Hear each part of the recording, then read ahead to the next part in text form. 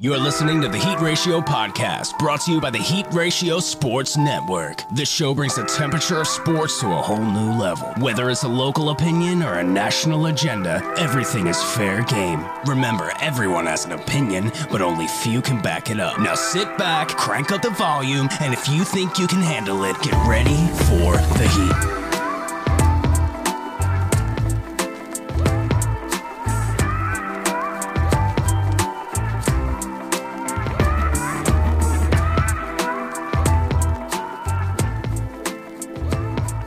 Welcome in, everybody. This is Tony Jigsaw Cotillo, joined by Coach Dave Dixon for the Heat Ratio Sports Live Show, episode 150, where we dive into a new Eagles direction. And tonight, we have a special guest on the Rise of React Media Spotlight. We have Eagles Insider reporter and host co-founder of Inside the Birds, at Inside Birds. Very easy to remember, www.insidethebirds.com. Mr. Jeff Mosher, at Jeff Mosher NFL. Jeff, before you even say anything, let me just say one thing.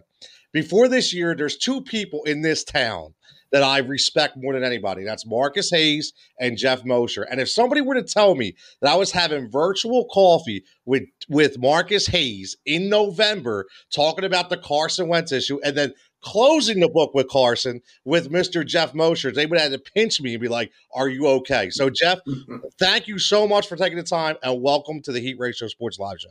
So you're the one guy who's honored to have me on the show. I'm proud to be here.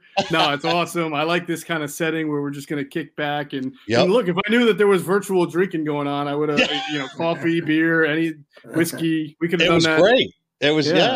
It was It was great. I was like, wow, Marcus took me to his county little coffee shop, and we were just FaceTiming the whole time. It was pretty amazing. So, and this is just as good, man. I really appreciate it. And, just to talk, we've been talking for in nauseum. Last week, we specifically did not touch the Eagles last week.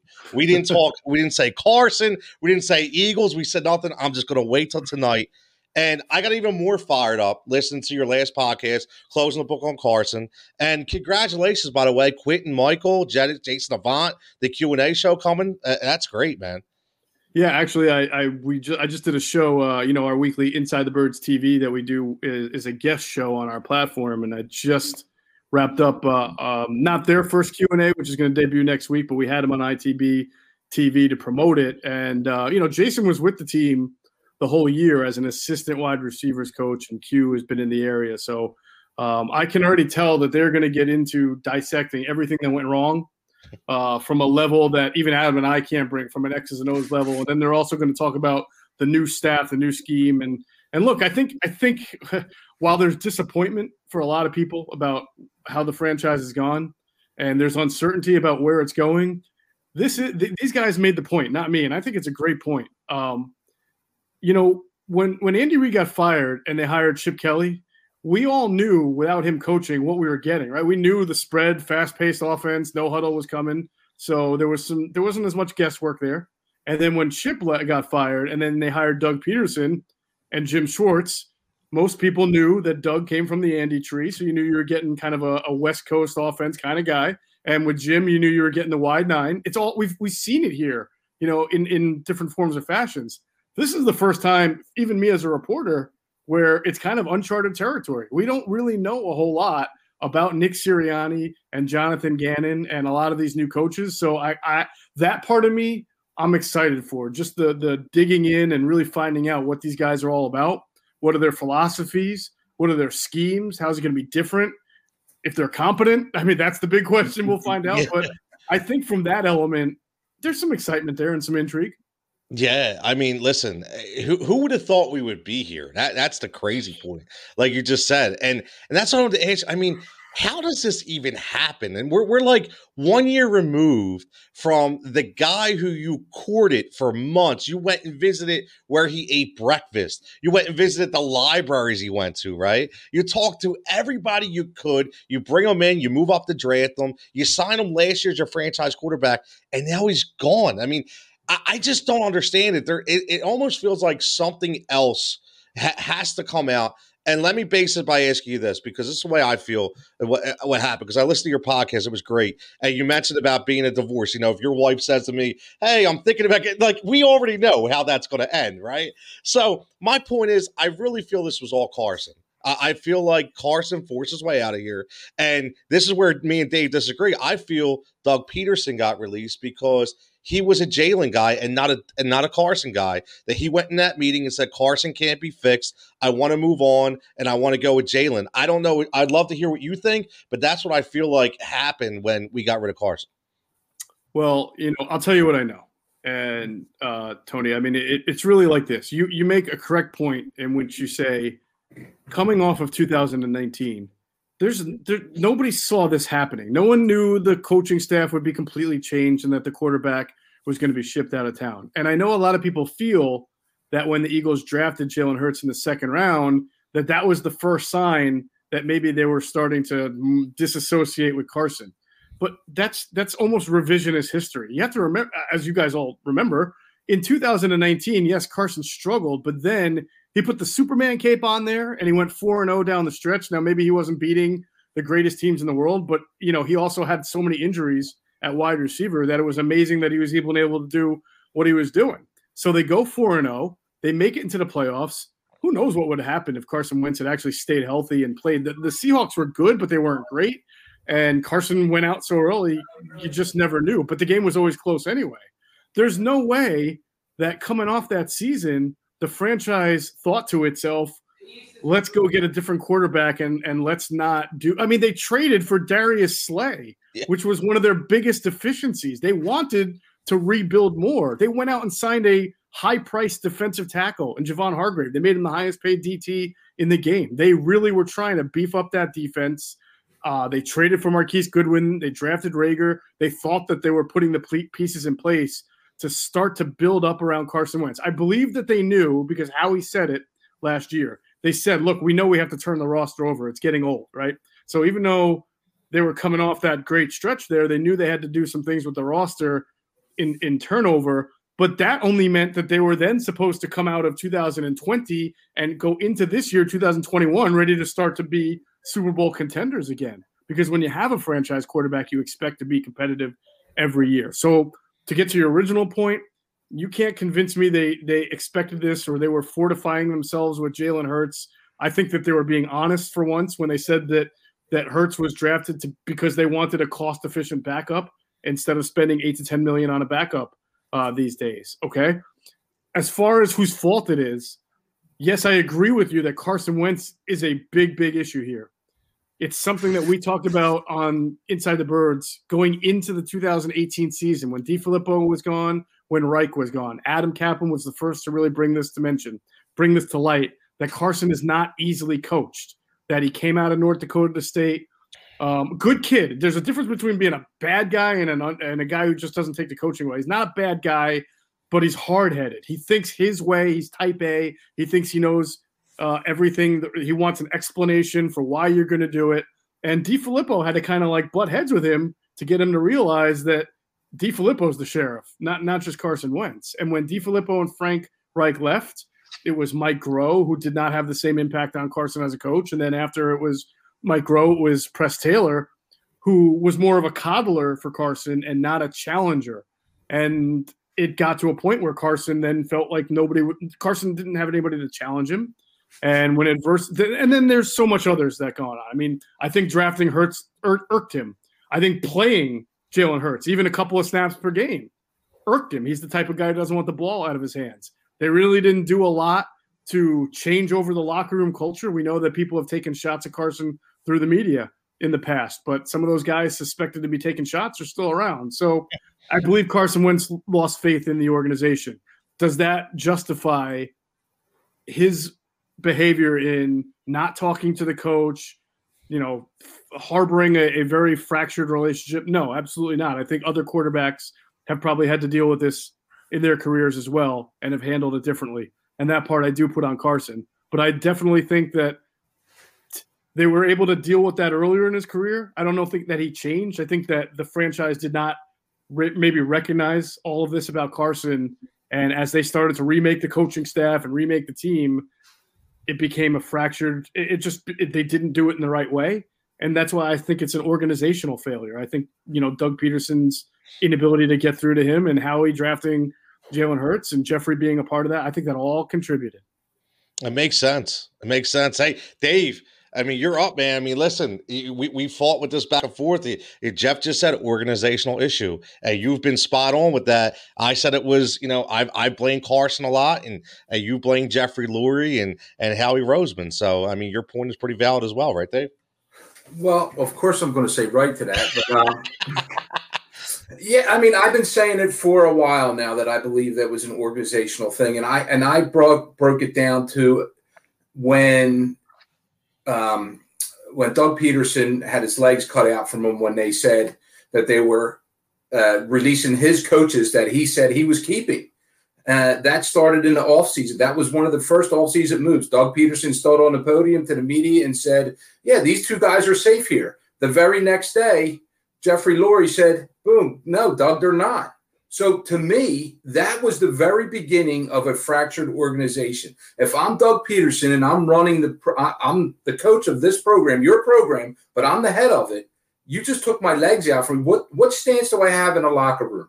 What stance do I have with my quarterback? And the rest of these players are looking at me and I don't have a say. So I thought that was the beginning of the fracture, in my opinion. Jeff, you made a great point of the people that they tried to acquire or bring in, and Tony brings that point too and says, because I bash Howie and I have for a while now. Here's the bottom line, and I said this to our guys on the Heat Ratio and all the people that listen to us. I don't want our program to do bad. I don't want us to be the laughing stock. But my concerns are real ones of this guy has been in position for 10 years and now has outlasted 3 coaches and has brought in players that aren't good enough. Now, that 2017 season, everything came together, but I believe he had some help with that. Joe Douglas was around, and I wonder how influential Joe Douglas was to sign guys like LeGarrette Blount and Howie Longson. What was his first name? Chris Long and players like that were glue type of guys that made the program even better. So getting back on the path of Carson, I look at it in a different way. Like, would I want to be here? I don't care how much money you sign me. It has nothing to do with money. When I'm your starting quarterback and you go and draft in the second round, Jalen Hurts, and in the first round, you could have had another stud receiver and you don't pick him. And the year before you messed up some things with drafting, but now the writing is on the wall, and the media is saying they drafted Hurts because you don't stay healthy. And that stuff played in his brain and the things that were going wrong and everything else, and compiled into an awful season. Now, for me, I've watched football for a long time, the NFL in particular.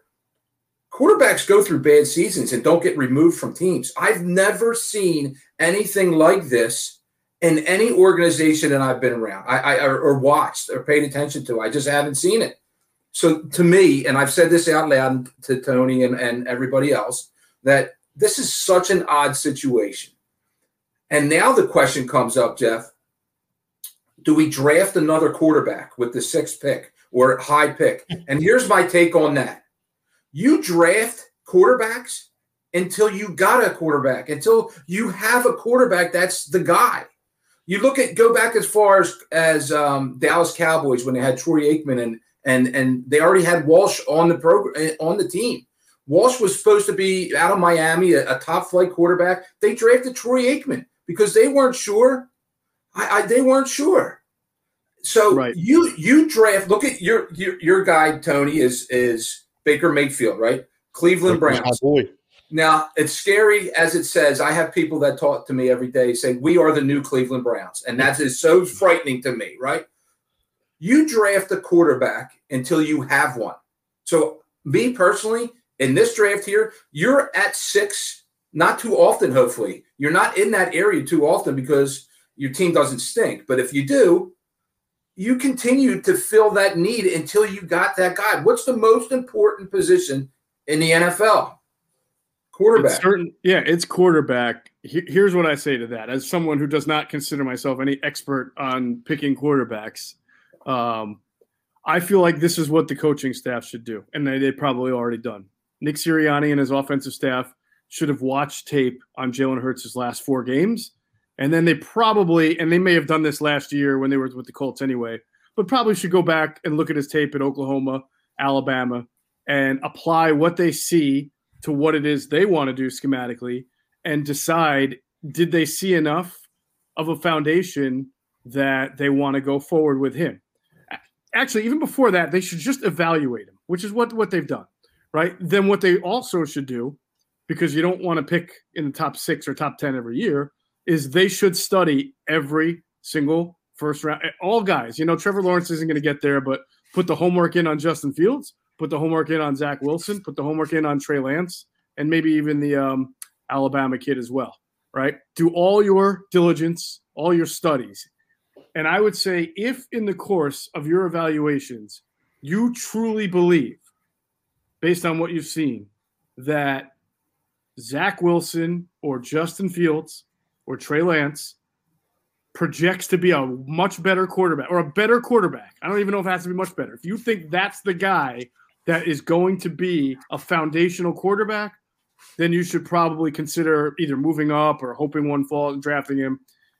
If you look at them and you look at Jalen Hurts and you say, I think Jalen Hurts is as good, if he was coming out now, he'd be as good as any of these guys, then you stick with Jalen Hurts. To me, it's that simple. It's not about bias. It's not about subjectivity, except for the fact that you're evaluating talent. I mean, it's just, how is your evaluation? Do you think you have a foundational piece in Jalen Hurts? Or you're not sure, but you're sure that one of these quarterbacks coming out of college is, and make the best decision from there.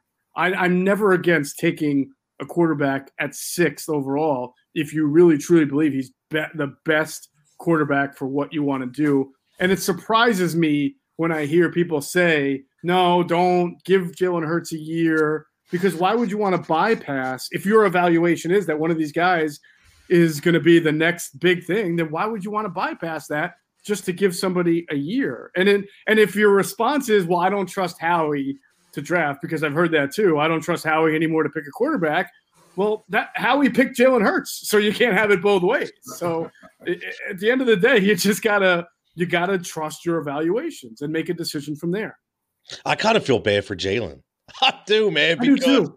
I honestly, I mean, I know Carson did dirty a little bit, but some of that was Carson's doing as well.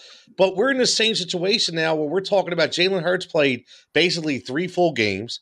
He got yanked in the season finale, and if you even talking about evaluating another quarterback, it's like, wait a minute, where's my confidence? Almost like exactly what happened to him in college, all over again in the pros, right? This kid can't catch a break. And he's been nothing but a good leader. He's been nothing but a good soldier from what we're told and what we see. It seems like he's garnered the respect. So it's very interesting because this number 6 pick can go anyway. And Jeff, I know, on your podcast, you talked about Jack Driscoll and you talked about him possibly being a replacement going forward. And I think the Jason Kelce, saga is last year he came in, he talked about retirement. He played on basically one arm all year, was a warrior. If he thinks they're rebuilding, do you think he might finally just say, you know what, I don't even think I want to play anymore? Because that's what I'm looking at. I mean, I almost think that could be a mutual decision, because if the Eagles believe that they're rebuilding, and we're going to find out a lot, by the way, in the next 2 or 3 weeks. I mean, you could apply what I'm about to say to Darius Slay, who makes a lot of money, and some other guys who make a lot of money. Certainly Zach Ertz, I expect, will not be with the team. But, if you're rebuilding and you want to play young guys, and Jason Kelce doesn't make a lot of money because he's a center, but he is one of the more higher paid centers in the league, although I don't know what his cap, how it relates this year. I haven't looked. But the bottom line is the Eagles may say, we love you, you're great, but the direction we're going in is not the direction you're going in. And we'd like to move Seumalo to center and put Driscoll, at least have him compete there at left guard. That would not surprise me at all. But it's got to be – but if Jason came back and said, hey, look, no, I really want to play, I really want to be with this team, you definitely need leaders. You definitely need veterans, and he's still a good player. And the one thing I'll say about the Eagles, while I'm with you guys where I have no idea where this train is headed, and you do worry about them being mentioned in the same breath as the Cleveland Browns. Good teams, even teams that struggle, like if you're good in the trenches on the offensive line and defensive line, you're going to be in a lot of games. Of course, it comes down to the quarterback, but you got to be strong in the trenches. And if they bring back Kelsey, Lane Johnson, and Brandon Brooks all healthy, along with Brandon Graham, Fletcher Cox, Javon Hargrave, Josh Sweat, and Derek Barnett, they're still pretty good in the trenches. And if you're making the decision to move forward with Jalen Hurts, you got to surround him with some talent. Even though if you're not expecting to be a great team next year, you got to build around him. You got to protect him. You got to have a nice running game and a defense and everything. So you just can't strip it back. You can't go Sam Hinkie on the Philadelphia Eagles and expect to develop players. That's just not going to happen. No trust to process here. No trust. Yeah. I'm not trying to rip that. I'm just saying you can't apply that to the Eagles. I get it. I don't want people all of a sudden, he's a process hater. No. I'm just saying it's not apples to apples here. Nah, not at all. And I agree. And everybody, again, welcome Jeff Mosher. Follow him at Inside the Birds. Inside the Birds podcast. It's 265 episodes. Amazing, man. You and Adam Kaplan do a great job. See all the information right there at Inside Birds. Go give them a follow. They do tremendous work. And we thank him for being with us tonight. We got about 8 to 10 minutes left here. And another situation, Jeff, I wanted to talk about was the Carson Wentz trade. And I don't know if it's just a gut feeling or it's from what I read, but it almost seems like Carson forced his way to Indianapolis. It almost feels like, and I obviously he has a big cap number. Obviously, he has a really bad year. He wasn't going to get a Matthew Stafford type pull. I get that, but I'm not sure if the Denver thing was real. Maybe was the Chicago thing real? But it almost seems like the only team he said he would play for is Indianapolis, and that's kind of where he wound up anyway. So they took the best deal they could with the Colts. Does that make any kind of sense? I think the fact that the Bears never made an offer leaves this to open to interpretation.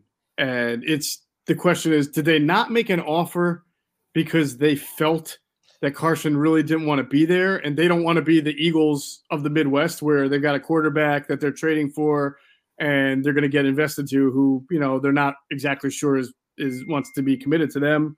Or did they just not make an offer because those guys are they got their jobs on the line, right? I mean, they're all lucky to still be employed there. And if they're bringing in a quarterback who needs a whole lot of rebuild and repair, and they can't be certain that by week 1 he's going to be rip-raring and ready to go, old Carson Wentz, then that's not a good gamble on their part. So it may just be in their evaluations of Carson Wentz, they thought it's not, the price to pay. We're desperate, but we're not that desperate, in other words, because the Colts are probably best equipped to help him rebuild, but he may not be ready to be Carson Wentz of 2017, 18, or 19 by week 1. But the beauty of the Colts is they got a great running game, got a great offensive line, got a really good defense. They can probably have a struggling or not there yet Carson Wentz for the first few weeks and still eke out some victories out of it. The Bears cannot. They can't. They're not good enough all around to be able to take on Carson Wentz as he is right now and expect that, bam, they're going to start winning games. So the fact that the Colts were the only team in it kind of makes it difficult to answer that question. It's a good point, though, what you said, because it does leave it up to interpretation, because Ryan Pace definitely cannot afford another stumbling block out there in Chicago, especially with the Watson Trubisky saga, right? So let me ask you one thing about coaching. And, listen, I'm not going to bash Nick Sirianni about stumbling his words or here and there because, listen, we're all not great on camera. I understand that. And there was just a couple things that bothered me. You mentioned right in the beginning of the segment about him looking at game film and looking at game tape. But he mentioned in the press conference he hasn't even had time to look at film. And it felt like saying, if he went into an interview, if I'm interviewing somebody for my company, I want to hear a plan. I want to hear decisiveness. I want to hear somebody who's very comfortable with their words. And he didn't seem like that. He seemed very unprepared. Did this Nick Sirianni hire come out of nowhere? Because I mean, I feel like we never even heard. And then all of a sudden, he got an interview. It's like he blew him away. Next thing you know, we came from Josh McDaniels, right? Everybody rode the Josh McDaniels train. And then all of a sudden, Nick Sirianni. Did he kind of come out of left field? Certainly did. I mean, he could have been interviewed much earlier in the process because, it took a little bit of a time for Jeffrey to fire Doug Peterson. And by the time the Colts were eliminated, the Eagles were just starting their search, and yet you didn't hear Nick Sirianni's name among the first 3 or 4 guys. You heard Kafka, you heard Deuce, you heard Lincoln Riley. There was no buzz about Nick Sirianni being on their list. Now, I mean, he's a legit candidate because he was an offensive coordinator on a good team, and he came from the Frank Reich system, and so people knew who he was, and there are people who think highly of him, but he certainly did come out of left field. And I agree with your point. And normally I'm trying to talk people off the ledge, right? I know I get it. I know how fans are. I always say I have no problem with whatever a fan says after a loss within 24 hours because everybody's pissed. And then you wake up the next day and you kind of get it out of your system. You listen to Sports Talk Radio and you hear it. You hear the anger on Monday, the frustration on Tuesday, the coming around on Wednesday, and by Thursday, it doesn't matter who the Eagles are going to play, and they're going to win by 30 points. So I get it. I have a good feeling for that. And so normally I'm trying to get people to relax, come back down. But when people were really mad or upset or frustrated by the press conference, Tony, I totally get it because Jeffrey Lurie just told you this guy was a master communicator and had a presence that was undeniable and that he was an unbelievable command. And then he painted this picture of Nick Sirianni sitting in an interview room with a bunch of guys from the Eagles and everybody being in awe. And think about all of the pressure on a guy to have to do that. Remember, right, he came dressed in his Bahama shorts, right, because he was on vacation and he didn't even know that he was going to be interviewed. And here he is just blowing everybody away.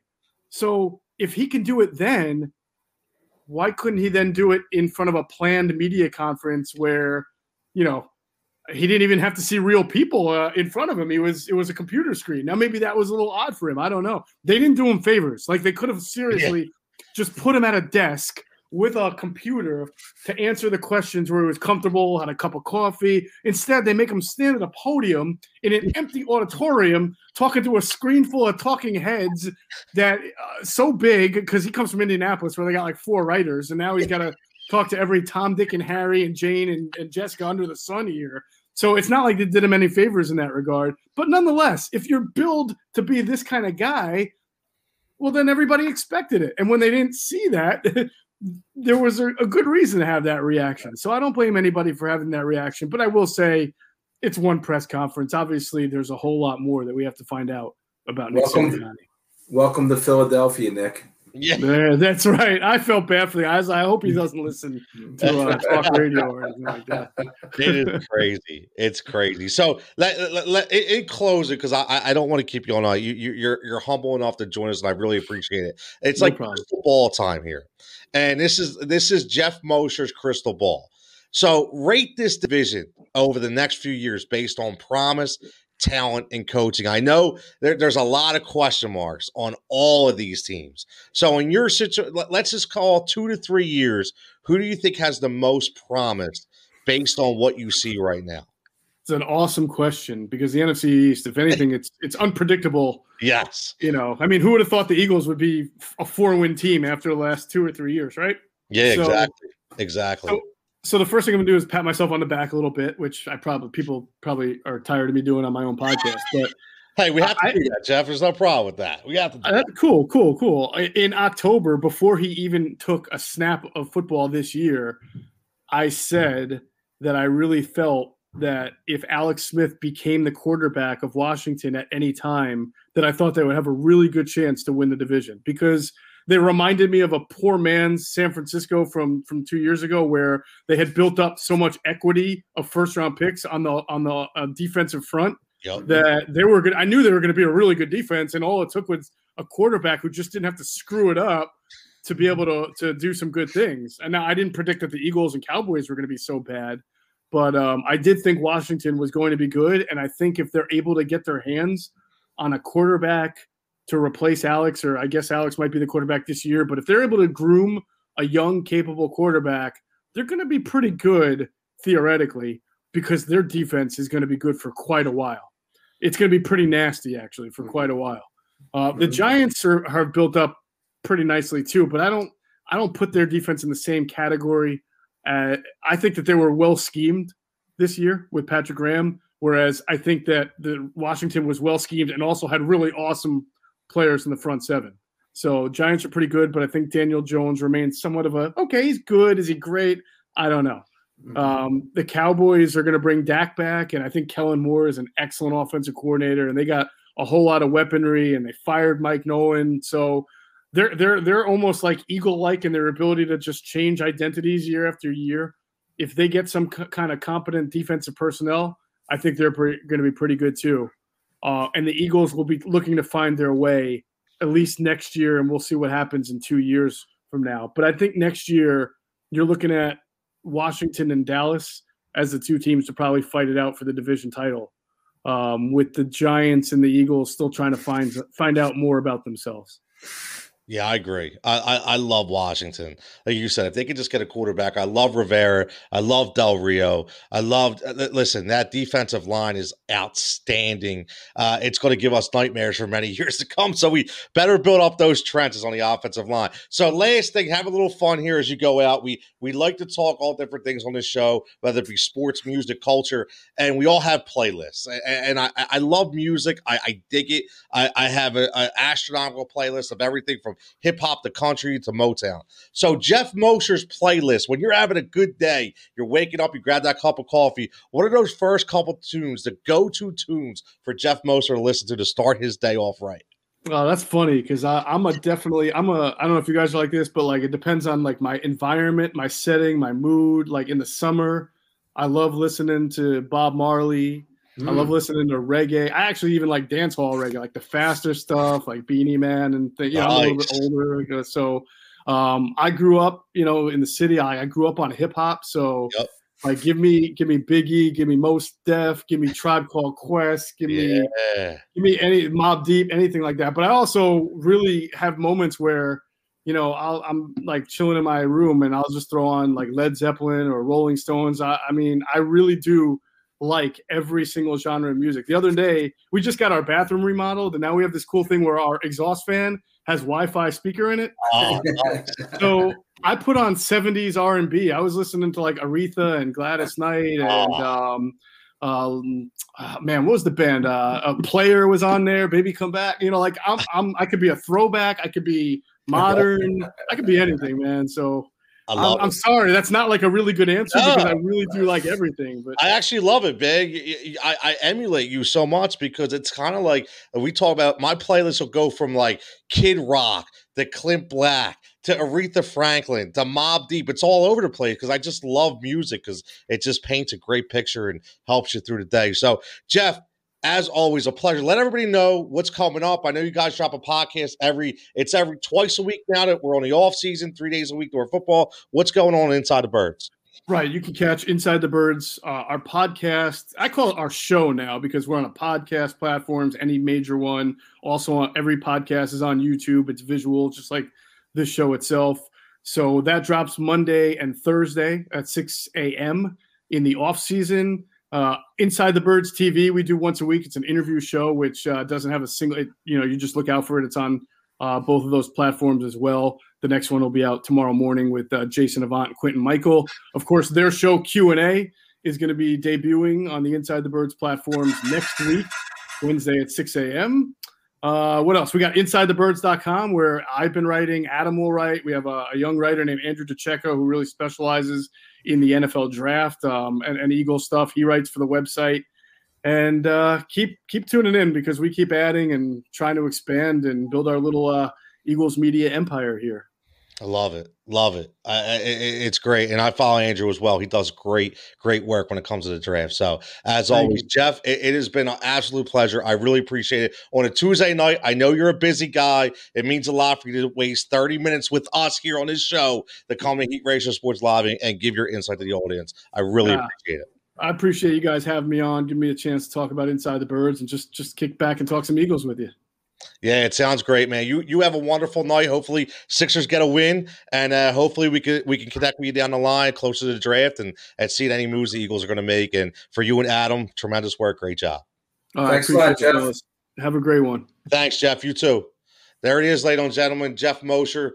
In my opinion, Dave, like I said, if you would tell me, and I've said this before, if you would have told me at the beginning of the year that I would have had coffee with Marcus Hayes, and just think of the setup, right? So it's like, here's a setup. The two guys I wasn't saying this because I was stroking an ego or anything like that.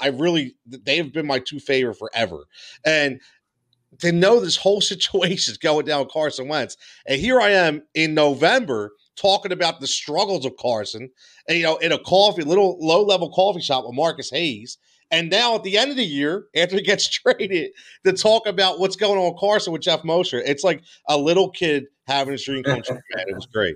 Well, your hard work's paying off, Tony. It's great. It's great to see. It was great to see him on here. That was awesome. Yeah, man. It was really, really cool. Yeah, he's a great. I mean, just the guys. He's in tune with everything, man. He really is. And the one thing about Jeff, which I will say, is he's the one guy you never hear anything bad about. Like, you think about all the right, like we have even Marcus Hayes because he's very controversial, right? But Jeff Mosher, you've never heard, that Jeff, but like everything he brings you legitimate, genuine sports talk and analytics. I mean, this guy lives and breathes the Eagles. That's what he does. And, when he was on the radio, I would listen to him, and it just for him to take the time was tremendous. So, I mean, it was at 8:30, right? He showed up at 8, which is great. Hey, that's even listen, that's even better for us. That means we can call it an easy night tonight, Dave. You know what I mean? So the reason why I like him and Marcus as well, and a lot of the other guys I can forget, is because you feel like they give you their honest opinion without worrying about ruffling feathers. So, and what I mean by that, if they have a problem with the program, they're going to tell you there's a problem, in my opinion, with the program, and not worrying about if Jeffrey Lurie is going to get upset with them, So that means a lot, because his bread and butter is done on relationships with these people that he rubs elbows with every day and discusses things with. So he just gives his honest opinion, and he doesn't worry about feelings so much, and I think that's a big deal. No, it definitely is. It's a huge deal. It really is. And he's credible. Athletes respect him. Front office people respect him because of the work that he does. And that's what I've always said. Listen, you don't move up in this business by calling people out. And, as much as you may not like guys like Joe Giglio and Howard Eskin, guess what? That dude's got more of a background than you do. So we could say whatever we want. I don't know if you've seen it, Dave, but I know it would have been something right up your alley.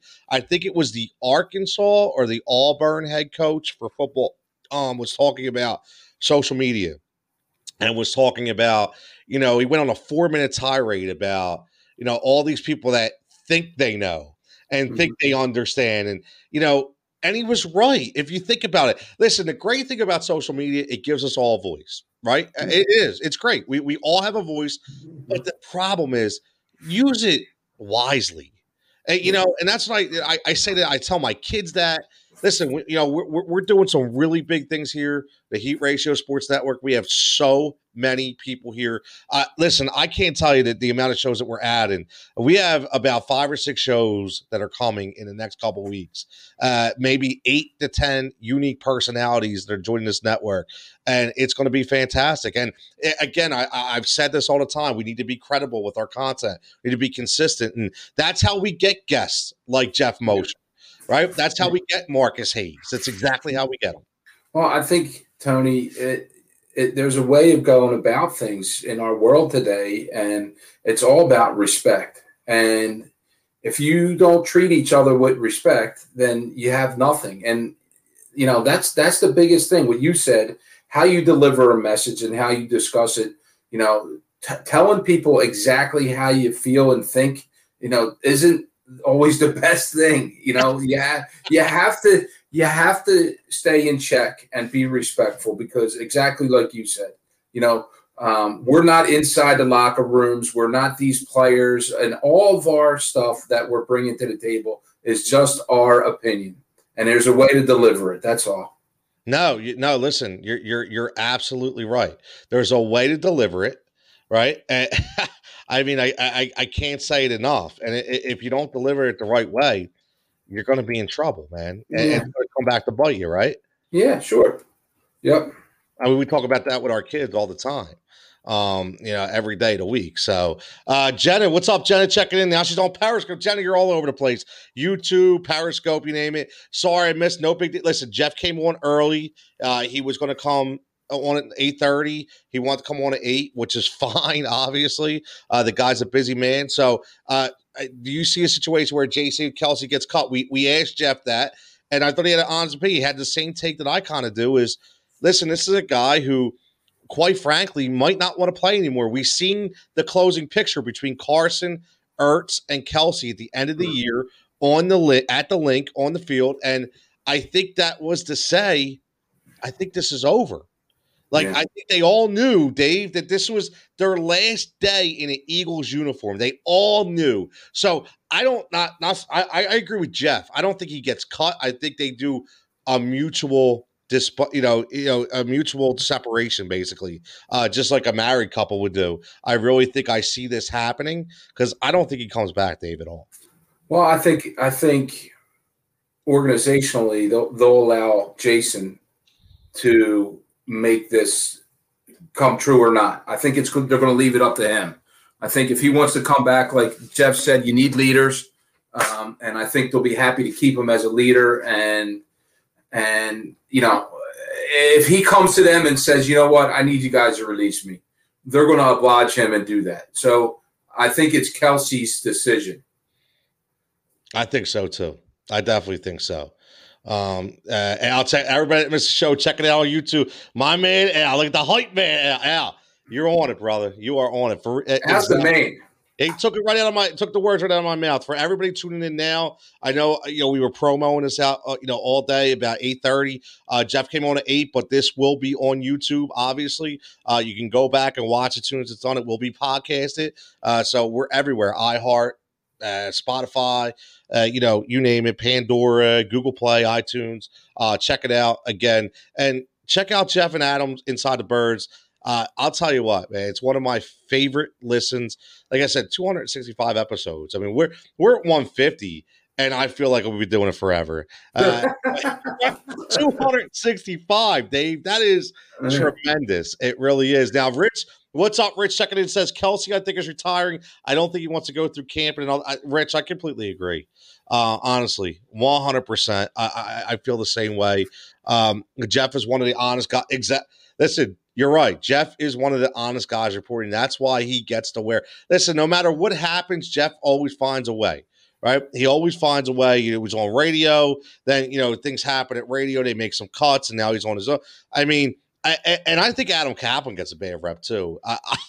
I think he's got a very unique sense of humor, and he's connected. He's very connected. He's on national television. And he has a lot of sources because people listen. I was listening to him the other day, and he's saying he already knew Deshaun Jackson was getting cut, and he announced it at 6 a.m. in the morning, and it wasn't announced till 3 p.m. to the national audience. There's a guy that's connected. There's a guy who knows. So, Jeff checking and Kaplan knows his stuff. Absolutely. So, the way this show was going to go is me and Dave were probably going to just kind of back and forth a little bit, talk a little Eagles, talk a little Sixers, talk about the Tobias Harris snub, Ben Simmons, Joel Embiid are playing right now. Right now it's 55-42 Philly. And then we were going to bring Jeff in at 8:30, close out the show. But he happened to pop up. He's on Lincoln like, oh, Jeff's here. No big deal, which was great. We went early, got it. It was great. Half hour, 35 minutes almost. Gave us a lot of insight. So, for the next couple minutes, we'll end the show on some Sixers talk, Dave. And I know they're playing right now against Toronto. Ben Simmons, man. Let me.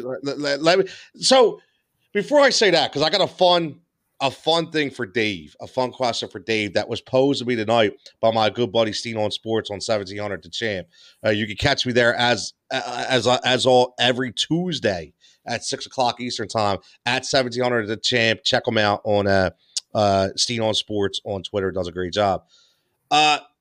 This whole greatest player of all time talk is kind of annoying to me. Mm-hmm. So I turn on the radio, I go on Twitter, and it's nobody. No, this isn't anybody directly, but can we just let players play? Like, why? Like, seriously, why are we worried about if Joel Embiid is the greatest Sixer of all time and he's only played for 5 years? I mean, like, we listen. Wilt Chamberlain's on another level. Dr. J is on another level. Allen Iverson is on another level. Charles Barkley on another level. I mean, let's just stop with all these comparisons, man. You feel the same way? Does it get a little annoying with that? I never bought into any of that stuff. I can't stand that stuff. I mean, the LeBron, the Jordan conversation, it's fun for a couple. It's fun for a couple minutes, but I mean, honestly, who gives a shit? I mean, who cares? Let them play. I agree with you. Now listen, you make a comparison. Ben Simmons could hopefully play like a Magic Johnson, but they're not the same players. It's just giving you somebody to shoot at. Like this is the potential. This is where they could be.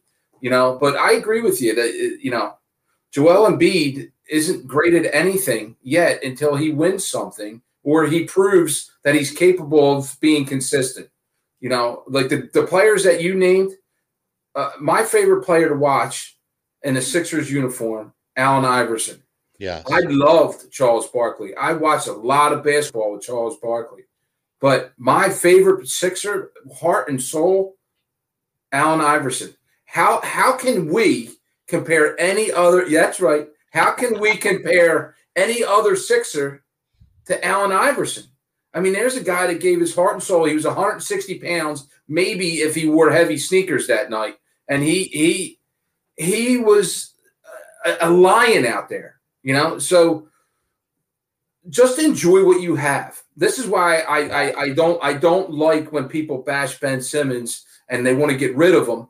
But I will say that this conversation came up in my house the other day after watching Chicago versus Sixers. If you told me, and this was the talk in the beginning of the year, Zach LaVine for Ben Simmons, I'm telling you right now, I would have done it in a second. Me too. And I don't want to give up on Ben. I'm not saying I'm giving up on Ben, but if you guys can pay attention to Zach LaVine play basketball, he's a dynamic kid, and he's only getting better every day. And his offensive skill set is just scratching the surface, in my opinion.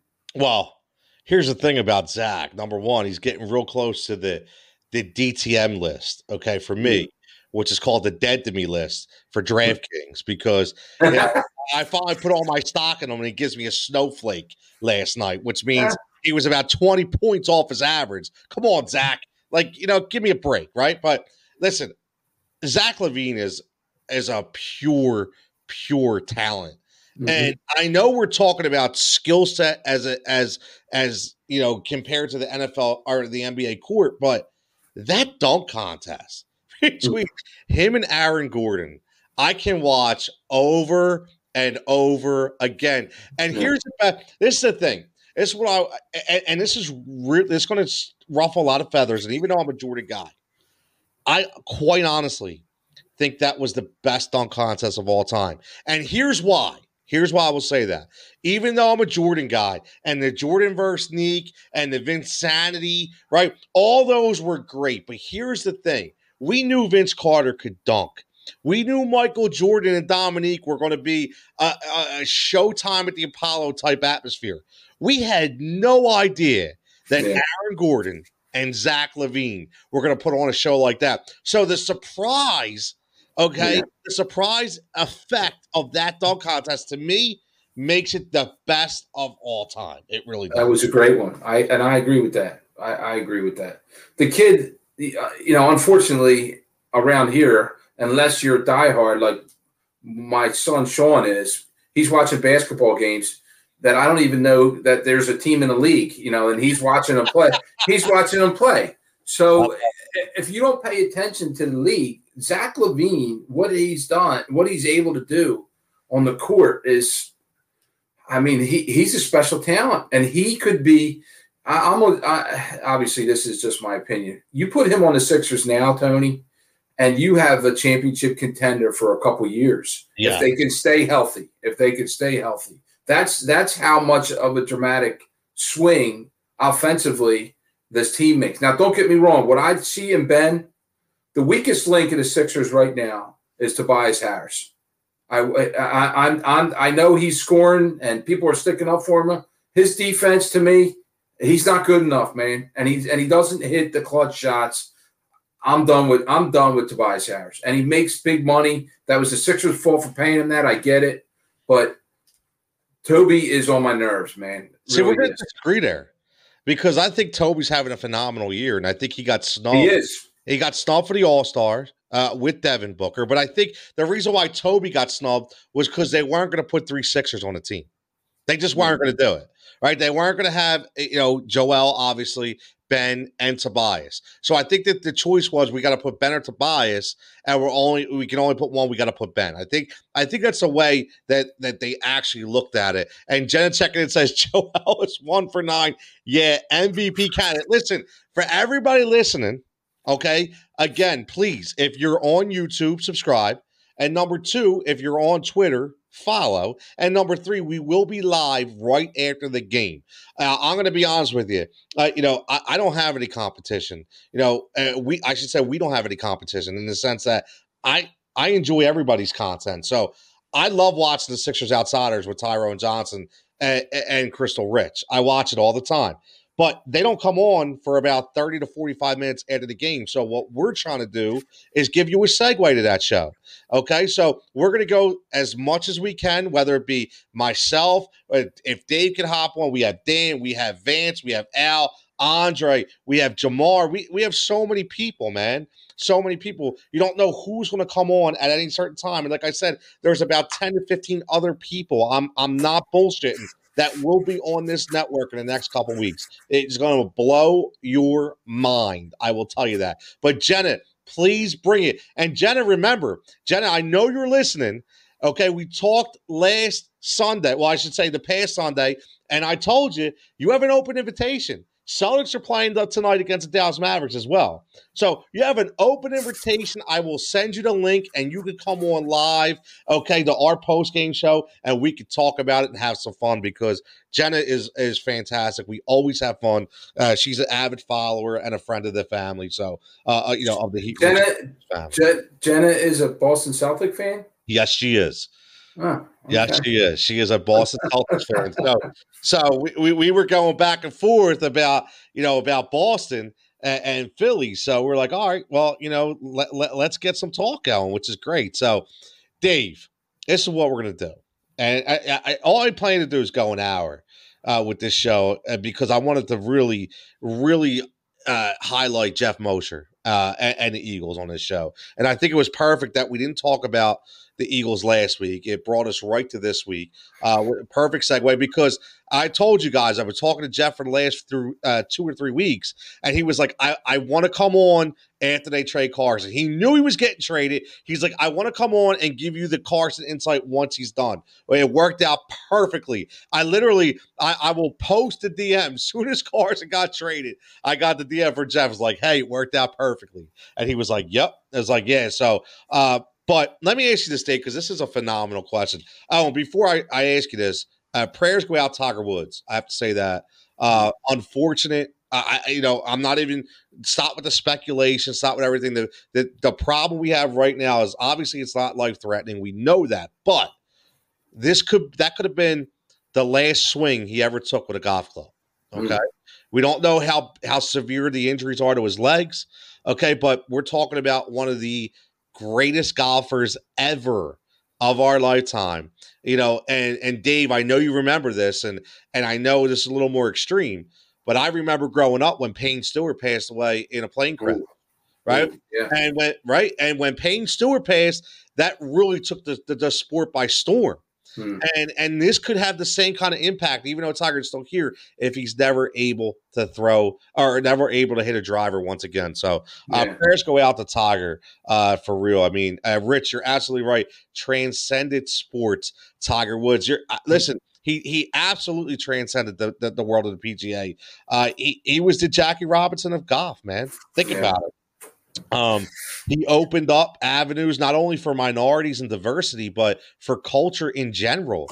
He opened up all these young guys, no matter what kind of ethnicity or background they had, but just to be welcomed into the tour, for people to be talked about, man. And that's what Tiger Woods did, and we will never forget that. Now, to this phenomenal question, and I love this, Dave, because this is going to be really interesting. So there's these things going around. It's kind of like, you have to take one off the list, so to speak. And and I really like. I was thrown this to me today on my segment for 1700 to Champ, and it was, you have four guys. You have Michael Jordan, you have Tiger Woods, Wayne Gretzky, and Tom Brady. You have to take one off the list. Who is it? And I'll tell you what, I thought about it for a little while, because it's a really tough question. And you have to take listen, here's the thing. You have to take all personality conflicts aside. No matter what you might think of Tom Terrific or Wayne Gretzky or the Jordan rules or Tiger, Tiger with the whole marital issue and stuff like that. You take all that out and just the sports background of all four of those players and what they meant to their respective sport. What guy would you get rid out of those four? Tiger Woods. Wow, really? Yeah. What? Who's the greatest basketball player to me of all time? Michael Jordan. Who's the greatest hockey player of all time? To me, Wayne Gretzky. Who's the greatest quarterback of all time in the NFL? Tom Brady. To me. Who's the greatest golfer of all time? Now there's a question mark. Golden Bear or Tiger Woods? Yeah, because Jack still has more championships. I'm pretty sure. Don't quote me on that, but I think Jack still has more than Tiger. He does. So that's the only reason why I would say it that way, Tony. That's it. This is my opinion. No, I like that, because it was really hard for me to decide, because and this is what I said. I think indirectly Wayne Gretzky gets screwed because he played hockey. And what I mean by that is nobody really paid attention. And we know that in this town right now that nobody – listen, Flyers have a huge following, but they're still third or fourth on the chart when it comes to prospective sports teams, right, in the hometown. So I remember two guys growing up, because I wasn't a hockey guy, but I do remember Mario Lemieux and Wayne Gretzky. And Wayne Gretzky, I'll tell you what, he evolutionized the game of hockey and made it a finesse sport instead of a tough guy sport.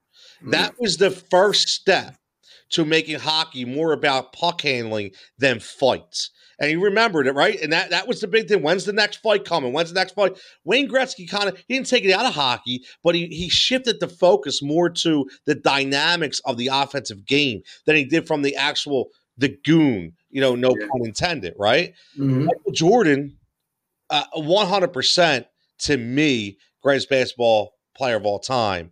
And I know we can get into that LeBron argument and era argument, and I get all that, but again, my opinion, Tom Brady, 7 rings. No matter what you think about Tom, 7 rings.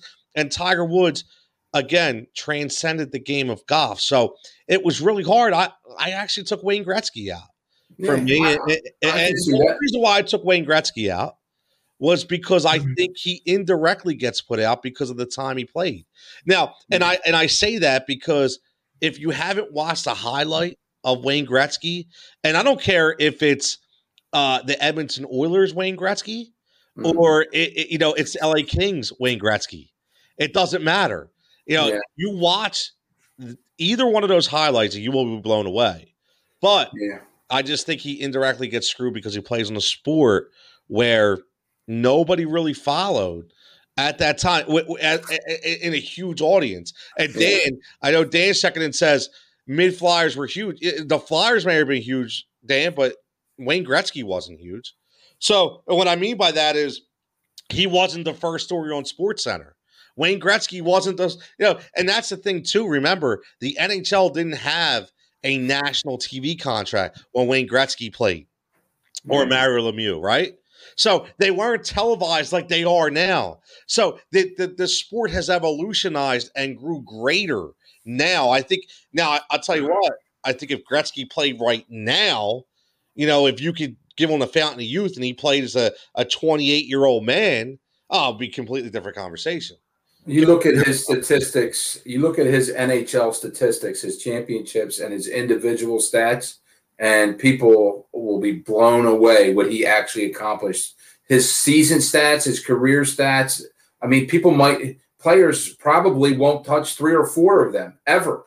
That's how phenomenal Gretzky was. So I mean, it's, to me, that's. And when I was a younger kid, the team that stood in our way of winning championships was that Edmonton team. We would have had, the Philadelphia Flyers might have had 2 or 3 championships if Gretzky and the Oilers weren't there. No, you're right. You're right. Now, Dan says USA Network in the 80s NHL. I did not know that, but Dan, I would venture to say that the USA Network was probably nothing big time back then. I don't know. I honestly, everybody, you guys are a little older than me, but for me, Rich checks in the same thing in the 80s. Now, for me, the USA Network, the way they got big is when they signed WWE and Vince McMahon had a contract that had Monday Night Raw.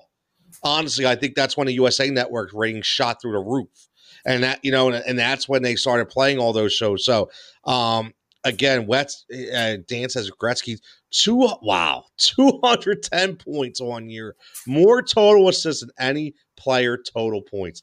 That is crazy. Thanks, Dan. Right on point. That's why Dan is the hockey guy. And for everybody's listening, him and Vance Crew, check them out at Flyer and Ice Pod right here on the Heat Ratio Sports Network. They do a fantastic job. I couldn't pull, and I'm going to tell you something right now. Dan did not Google that. He pulled that right out of his ass. Seriously, the dude just thinks hockey, man. He lives and breathes hockey. He really does. Now, our buddy Albert checking in says he would take. I love Al, man. I would take out Jordan because the other 3 had smoking wives. Hey, talking to Albert here, man. What's going on with Albert? Oh, that's great, man. Brain damage. It runs in the family, I think. I love it. I love it. Rich says he was the best ever. Gretzky, he did things no one ever did. Or, it's so right, because here's the funny thing. I actually played hockey. I was a roller hockey kid. I don't know how many people played hockey, but I was a roller hockey kid. I had my inline skates. I did not play on rollerblades, by the way. I played on the 4 wheels. I wasn't a rollerblade kid. I had a Ron Sutter jersey. I had, I literally, nobody had a Ron Sutter jersey. I had a Ron Sutter jersey because I wanted to be different. Okay. Went to a store, people lived in Northeast Philly knew, called Six Smiths on Frankfurt Avenue, past the Mayfair Diner. Okay. That's where I got all my stuff sewn on. I had my Coho stick with the blade that was, that you had to get the blowtorch, the bend blade a little bit, right? So you had that slick wrister.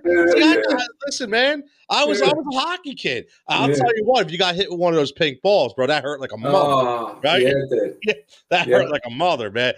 One thing I would not be was a goalie. Oh, and I had, what was the name of the gloves? I can't think. They weren't Coho. It was another name. I forget. Was it Cooper? It might have been Cooper.